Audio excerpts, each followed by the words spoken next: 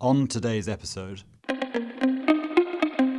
manufacturers have very efficient assembly lines. There's surplus food coming out of the assembly lines, but they don't want to add the extra cost in to really step in and collect the surplus and put it aside, or they might not have the storage facilities. So it's actually working with each potential donor to understand their needs and how we could come in a frictionless way, as you say.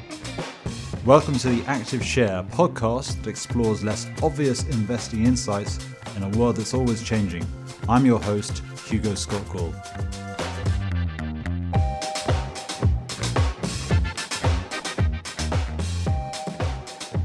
Today I have with me Laura Winningham, CEO of City Harvest London. City Harvest London is London's first large-scale, last-mile food redistribution effort that connects surplus food with those facing hunger. City Harvest has made a large impact in a short amount of time, including delivering 10 million meals to people facing hunger, rescuing 4,000 tons of surplus foods, connecting with and delivering to 300 organizations and offsetting more than 15,000 tons of greenhouse gases. Before founding City Harvest in London, Laura worked in finance. She has an MBA from Stanford. Laura, thanks so much for joining us today. Thanks so much for having me. Also with me is my colleague, Simon Fennell. Simon, thank you for joining us as well. Of course. So let's get cracking. Let's start with a bit more about City Harvest. Laura, why did you start City Harvest in London? So I was aware that in other major cities around the world, there were food rescue efforts. That's rescuing food from any type of business, supermarket, restaurant, retailers, manufacturers. And in cities like New York, Toronto, Sydney, and many other cities, there were organizations doing this. When I arrived in London 12 years ago, there really was no one doing this. So it was just a thought back then, but we started slowly. It was just a project that, because the need was so great, it really scaled quite quickly and turned into what it is today. Also, when I was in New York, I'm from New York originally, and I was well aware of the impact that City Harvest in New York made. We're not formally affiliated with them, but I was really aware that they were an important part of the fabric of New York City. And how did you get your arms around the problem? How did you sort of discover the data to see how much sort of food was being wasted? And then what was the shortfall in terms of demand for food? How many people were going hungry? So it's a really interesting question. The UK, unlike other first world countries, did not keep track of food poverty statistics.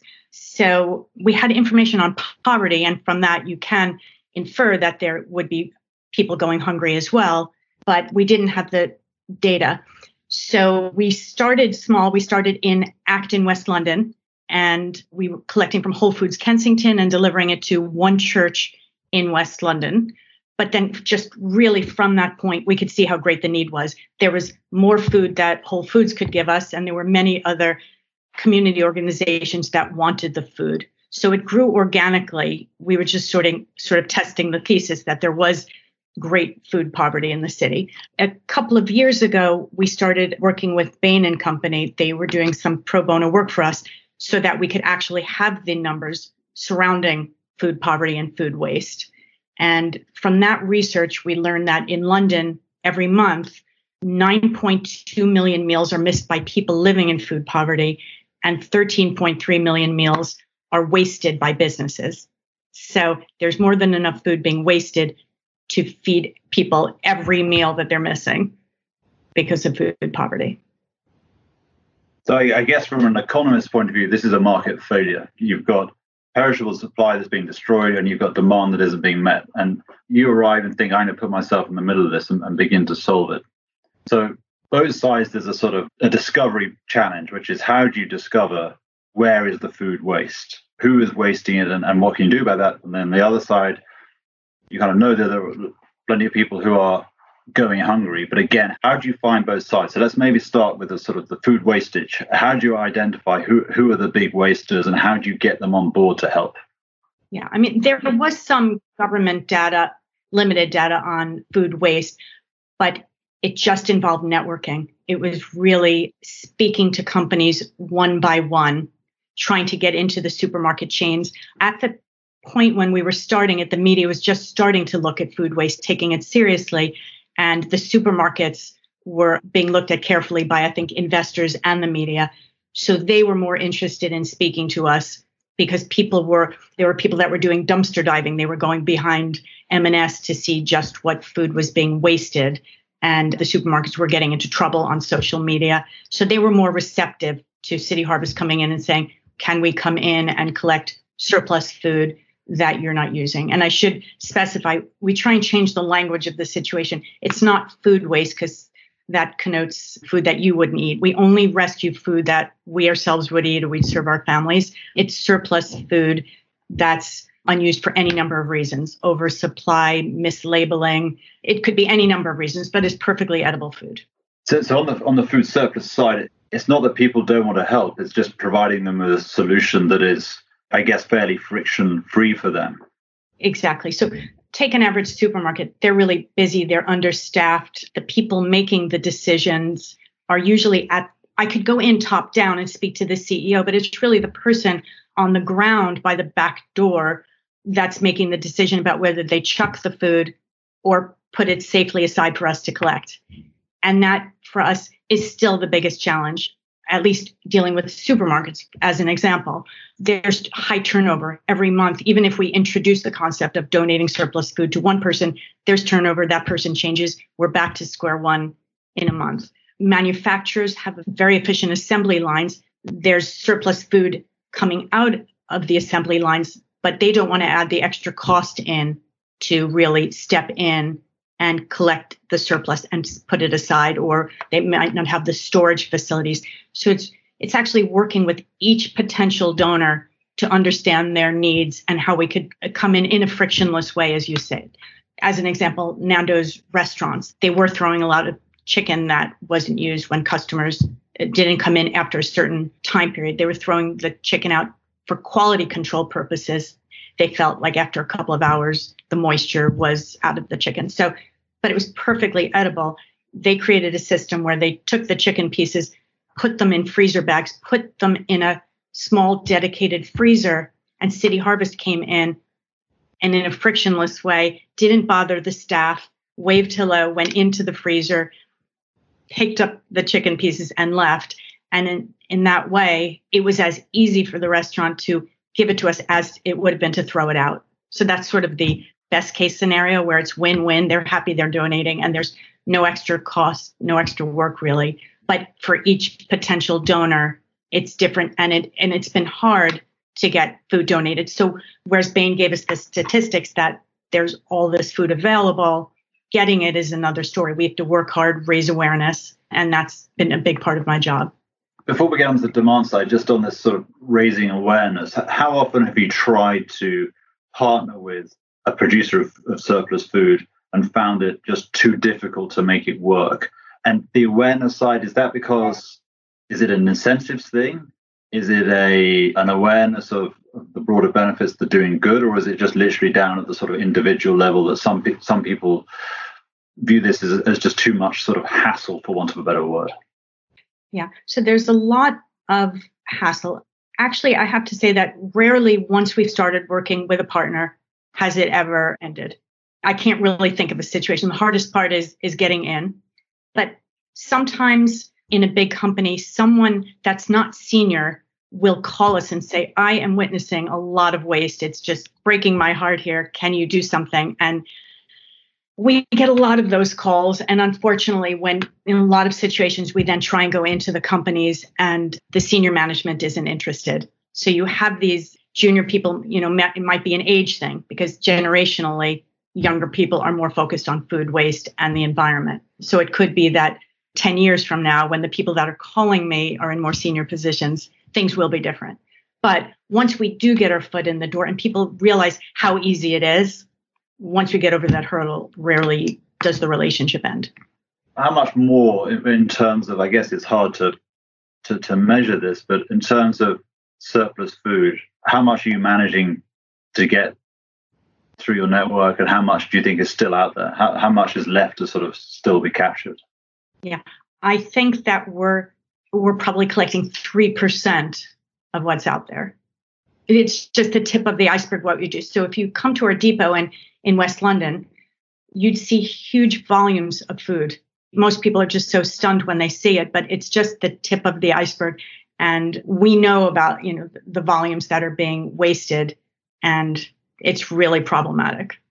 Again, the media was looking at supermarkets and they had to take action, but the media isn't always privy to manufacturers' assembly lines and seeing the waste that's coming out of it. So that's I think investors, as they start to ask more questions, change will be made.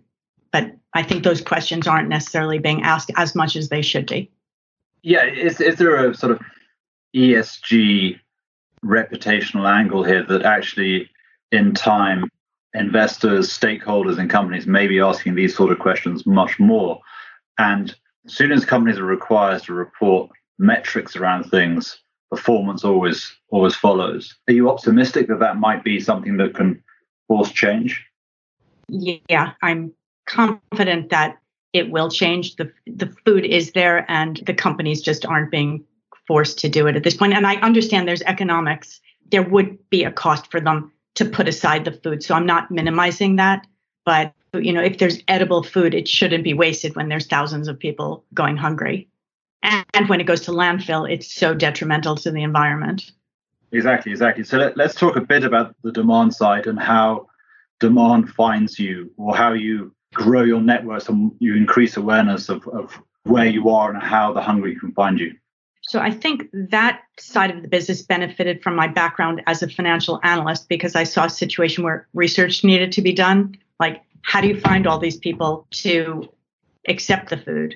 And there was no central repository. There was no list of charities and community organizations in London that were preparing meals for vulnerable people. It's a giant mix. It could be an old woman in a church basement cooking for 10 people, or it could be an actual soup kitchen cooking for 300 people. No central list. I literally spent a year just researching it, asking people. And so I have a Google map now of 1,300 community organizations I could be delivering to. We delivered to 300, and I have a wait list of probably 200 organizations. I call them charities, but it could be really any community organization that's doing something good with food. It could be an after-school program for disadvantaged children, teaching cookery with the food. It could be, we got a call from a Wandsworth probation officer who said he was doing breakfast clubs for the people he has to monitor each week, and food would make the situation better. So that's fine. And so there's the places we deliver to aren't just simply about feeding people. They're sort of using the food as a tool to bring people in, often to give them other services. But no, it just took a lot of research to find them. Now, word of mouth is out there, and one charity or community organization will tell another one. Now the wait list is, in the last month, I'd say 70 community organizations were added to our wait list because the need is spiking. And Laura, from a geographic point of view, Acton as your central depot, but you've also got facilities in Spitalfields as well. What's the geographic basis in terms of the profile of City Harvest now within London? Yeah, so we're in every borough right now. We started in West London, so we're pretty deep into Hammersmith and Fulham, Kensington and Chelsea. And then because we're in Spitalfields, the areas around Newham. Newham's a really deprived area where 47% of the children live in poverty, and staggering numbers that people just don't know about. It's sort of in the shadow of Canary Wharf, but there's extreme poverty. And now, because of this crisis, the need is so much greater. So yeah, I mean, we're in every borough. It sort of happened organically, and now we're analyzing a little more closely the pockets that we should get deeper in. And we have a wait list, and we have to analyze it in terms of how we can make the best impact. Let's talk about growth and managing growth. I'm probably slightly off on the numbers, but you deliver something around like 90,000 meals a week. That's a massive logistics operation. And clearly you weren't doing that at the start. You've grown very fast. How do you manage that? I mean, that's pretty intense. Yeah, it's the numbers have gotten even bigger. I think we had one of our biggest weeks ever last week. So pre-crisis, some weeks we were doing, let's say 30 tons. That's around 65,000 meals. We just had a 70-ton week. That's 150,000 meals. So it's a good question. We have a fleet of 14 vans right now, and it's really complex logistics because we don't know what food is coming in each day. Every day it changes. And the charities on the routes, they have many different needs, some different dietary requirements, and they're open different times of day. Some are serving dinner, some are serving lunch. So if we're late, we miss the window of opportunity for them to accept the food. It's very complex. It's hard to even explain how we jumped that quickly, but we have a really dedicated team. That's all I can say. We have an app that routes the vans, and our vans go on regular routes each day. So every Monday, our fleet goes to a certain number of organizations, and that repeats each day. So I think what's happened was the charities that we were delivering to before the crisis all needed more food. The need was already there. So when more food was donated, we actually were able to, we didn't even have to add more community organizations. We brought more food to our existing partners. That simplified things. We then added new community partners on, and we're looking at new ones. But we have a logistics team that just sits and tries to figure it out. And it involves, I wish I could say technology did it, but it takes a lot of human interactions to make it work each day. There's no, when we started this, we explored every app possible, but the complexities are just too great and involves humans talking to each other to make it happen. And Laura, the elements of that growth in terms of future growth are dependent on more vans, they're dependent on bigger space within Acton and Spitalfields, is dependent on further food donations. How do you think about tweaking that from the growth perspective, or is it just a question of trying to understand where the needs are? Yeah. So we know the need is there. And in the last few weeks, we've made a commitment to scale up. So we are going to triple the amount of space that we have in Acton. And so we'll go from around 3,000 square foot warehouse to 9,000 square feet. While a lot more food has come in recently, a lot of that has to do with companies going into administration or restaurants closing. So the volumes peaked, but our work is cut out for us to start finding some new additional food suppliers, regular suppliers. And we'll always be limited by funding because we're a charity. To keep our vans on the road, we need charitable donations. And it does come down to the number of vans on the road. So each van can do a certain amount of food each day. So the capacity of a van is a little less than a ton. And a van could possibly do 2 routes in one day and do 2 tons. But that will always be a limiting factor. Vans have to be added to the fleet to be able to grow. And that means more vans, more drivers. We pay our drivers. They're not volunteers doing it. It costs us, like all in costs, around $50,000 to keep a van rolling each year. But the metric is that the retail food value that one van can redistribute in a year is around 500,000 pounds. So that's a 10-to-1 ratio. We get the food for free. And when each van goes and delivers the food to a charity, the charities that get that free food, they can reduce their food budgets and use that money for other essential services. So the ripple effect is really big. If one van delivers 500,000 pounds of retail value, that is going out to other charities. But yeah, it's many different things. In growth will require looking at many different things at once. Increasing charities, increasing food, funding, warehouse space, we have to try and get it all in sync. And we've been able to do that in the past. Have you looked at other sort of organizations that have these logistical challenges and I guess either studied what they do or asked them for help? The very high volume, very time sensitive, because as you said, these are people who are hungry, and if you don't get the food on time, it's a huge thing. Yes, like we've reached out and tried to talk to people. I think that the difference is that in the course, so if you have an Ocado van making a delivery, that driver leaves the depot with a fixed amount of food and knows where it's going and can be timed and do it really quickly. But our drivers, when they make a collection, they don't quite know how much food is going to be donated at each stop. And they're not just collecting and then delivering. The routes go sort of pick up, delivery, pick up, delivery.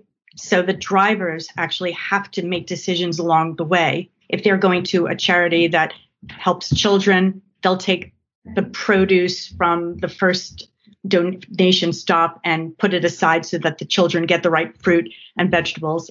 It's more complex than when you think of other organizations that have time sensitive stuff, they don't, and they also don't have ad hoc calls coming in. We have calls from film shoots. So a van will be out and we'll say, Pinewood will call and say, oh, such and such a film just wrapped. Do you want to just come get all the food from the set? We'll factor that into the route. If the van is in that direction, we'll interrupt the existing route and add that in. And quite honestly, other organizations you might be thinking of don't have this type of complexity. We haven't really found an analogous situation. That's interesting. So you clearly, I guess, unfortunately, do need to grow, because this is a problem that is kind of growing rather than shrinking. And you're pretty confident that certainly from an internal process point of view, you can scale up. But I guess you need money. Could you talk a little bit about the sort of the funding landscape and the partnering landscape? So, as you pointed out, we have grown quickly. A couple of years ago, we were dependent on a few financial donors, just private individuals. That's grown. We've had more corporate engagement, like William Blair, and companies that are seeing that they could tick some of the boxes on their sustainable development goals by partnering with City Harvest. So zero hunger, sustainable cities, fighting climate change. I think City Harvest addresses around 8 of the UN Sustainable Development Goals. So there has been more corporate interest. DEFRA has focused on food waste, and they've provided some grants recently focused in this space. So that's been helpful. So our funding has diversified, but because we're scaling up, we need a lot more of it. And so we're looking at things like we have 15 vans on the road. They're very visible. So we're looking at corporate sponsorships for the vans. I do think that post-crisis, more companies are focused on this space and they're interested in making a local impact. So, you might have companies that were making very generous donations to food aid in Africa. They're starting to wake up to the fact that in addition to that problem, there's a problem in their backyard. And I think that that's what this crisis has done. And that's how it's changed the landscape. We at City Harvest we've been aware that there's tremendous hunger that people don't know about. It's sort of hidden hunger. It's the working poor, people that have jobs, but just at the end of the month don't have money for food. So we've been aware of that, but I think this crisis has brought that to light. And so we're hoping that, with that newfound wisdom all around us, that will help to keep our vans on the road. There'll be more interest, more awareness about both food poverty and waste. If you were prime minister for the day, let's say for the week, not for the day, for the week, what would you do to help what City Harvest does? Is that removing some things and getting out of the way? Is it changing incentives? What would you do? Yeah, so I think companies reporting their food waste is important. I think a couple of years ago, I might not have said that. I thought there was more of a willingness to donate food, but I think companies have to be more transparent. In countries like France, they've legislated and supermarkets have to donate their surplus food to community organizations. I think retailers larger than 45,000 square feet or something like that. Again, a couple of years ago, I would have said, the government should stay out of it. I've changed my mind a little about that. I think because there's so much food out there, there might have to be some legislation making it actually happen. There's also subsidies for anaerobic digestion that make it less expensive for companies to just take their food waste and just send it to anaerobic digestion. It's really inexpensive because of the subsidies. And then they're disincentivized to donate food because it's so easy. So what they do is companies can lump the edible and the inedible food together. They don't have to take the time to separate out edible food. They lump it all together and they send it off. It's just easier for them. So with those incentives in place, it makes it harder for us. So I think those are the main things. One of the things that I've always been struck by is the difference in charitable giving in the US versus UK. You've lived in both countries. You're a native of the US. But why do you think that is? I don't really have a theory. It's just the culture. I should have a theory, but I don't. It has been hard here, I have to say, but it's changing. I think with a focus on ESG, I think that's making all the. I've sensed in the last 12 months a tidal shift, and yeah, I think there's definitely going to be a change. That's really interesting, and that ties to something you said earlier on, which is really around, I guess, different generational attitudes. That younger generations are more engaged with charitable giving, more engaged with charitable work than previous generations at the same kind of age. Why do you think that is? And is that increasing? And what can be done to accelerate that even further? At City Harvest, we're starting to focus on education. So we just had a Young People's Food Waste Warrior Award. We just had a Zoom award ceremony the other night. We think that's the answer. So the hard work I have convincing food companies to donate food, as I said earlier, that will be moot 10, 20 years from now. All companies will be doing that, because the volunteers we have at City Harvest that are in their 20s, they are so committed to the cause. I mean, we have so many new volunteers since this crisis started, because a lot of when the restaurants were closing, we had at one point 70 trucks lined up to donate food. And a lot of the companies that found us in March, their employees were furloughed. And so they've been volunteering at City Harvest. And the energy is so great. They're all going to go back to their companies. And if they see any waste, that will end. We have a few people that said even if their jobs do remain post-crisis, they're going to make changes in their life. They actually saw what we did at City Harvest, and they're going to go find purpose-driven jobs. It's actually been remarkable. So, and I actually think it's long-lasting, that it's not just a short-term COVID response. You know, the people I've been speaking to seem very authentic, very genuine, and they're actually making life changes. So it's really interesting. Laura, the partners that you have, not so much the supporters, but the food donors are broader than one might think from the traditional food supermarkets that you talked about, but also, you know, it's interesting to see sports teams or clubs involved with that. You mentioned Pinewood, but it's a broader element from the donors there. Can it get even broader than you have at the moment? Yeah, it will get broad. I mean, it's pretty broad right now, but I think it'll get deeper. So we've tried to, find breadth in events companies and restaurants all the way up to manufacturers and farms. But now we just have to deepen it. But again, during the crisis, Wimbledon, we normally collect several tons of surplus food at the end of Wimbledon. And now we have them cooking meals for us. No tennis. And I don't have the numbers in front of me, but several thousand meals will be donated. Crystal Palace started producing meals for us. And again, that's thousands of meals. And they've just let us know that even post-crisis, they're going to continue doing it. And that's just another example of what I was saying before. We've seen this change where I think at the beginning of the crisis, people they wanted to do something and everyone wanted to take action. But now I actually think it's going to lead to long-lasting things. And Crystal Palace had just mentioned the other day that they're really committed to this. We had the Savoy Hotel, Fulham Football Club. I think employees at these places enjoy doing something, giving back. It makes their life better. We've told food companies that all along, that it's not just giving food, your employees will feel better. The Nando's chicken donation program came about because they canvassed their employees and they said, what can make your life better? It wasn't about the environment and it wasn't about food waste. They just said, what in your day how can we get better retention? And they were like, we don't like throwing out this food. It's depressing. So yes, we think it will be far and wide. Every organization that has surplus food should be donating it, but it's awareness. And we've been focusing on operations the last few years. We haven't had a PR or a marketing budget. It's just been networking and word of mouth. So we're limited by that. Okay, but I guess, Laura, you're one of the few people who genuinely means it when she says she's working as hard as she can to make her job irrelevant. The better you do, the less need there is for you. Unfortunately, I don't think that's going to be the case in the short term.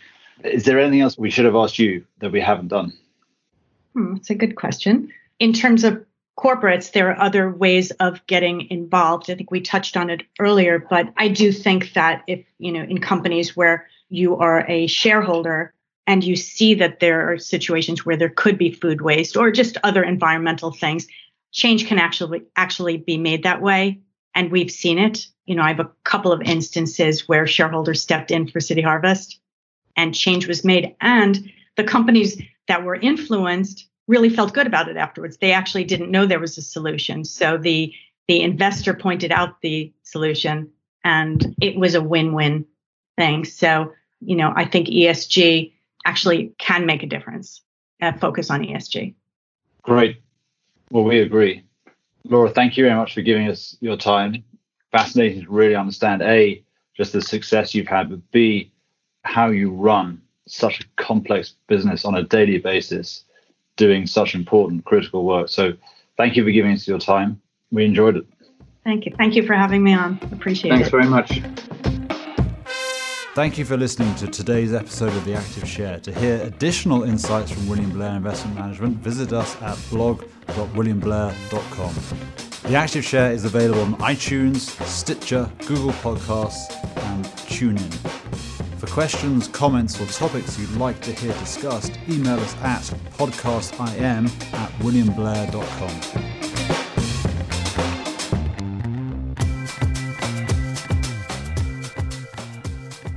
This content is for informational and educational purposes only and is not intended as investment advice or a recommendation to buy or sell any security or to adopt any investment strategy. Investment advice and recommendations can be provided only after careful consideration of investors' objectives, guidelines, and restrictions. The views and opinions expressed are those of the speakers as of the date of this recording, are subject to change without notice as economic and market conditions dictate, and may not reflect the views and opinions of other investment teams within William Blair Investment Management. Factual information has been obtained from sources we believe to be reliable, but its accuracy, completeness, or interpretation cannot be guaranteed. Any discussion of particular topics is not meant to be comprehensive and may be subject to change. This material may include forecasts, estimates, outlooks, projections, and other forward-looking statements. Due to a variety of factors, actual events may differ significantly from those presented. Past performance is not indicative of future results. Investing involves risk, including the possible loss of principal. Any investment or strategy mentioned herein may not be suitable for every investor. References to specific companies are for illustrative purposes only and should not be construed as investment advice or a recommendation to buy or sell any security. William Blair Investment Management may or may not own any securities of the companies referenced. It should not be assumed that any investment in the companies referenced was or will be profitable.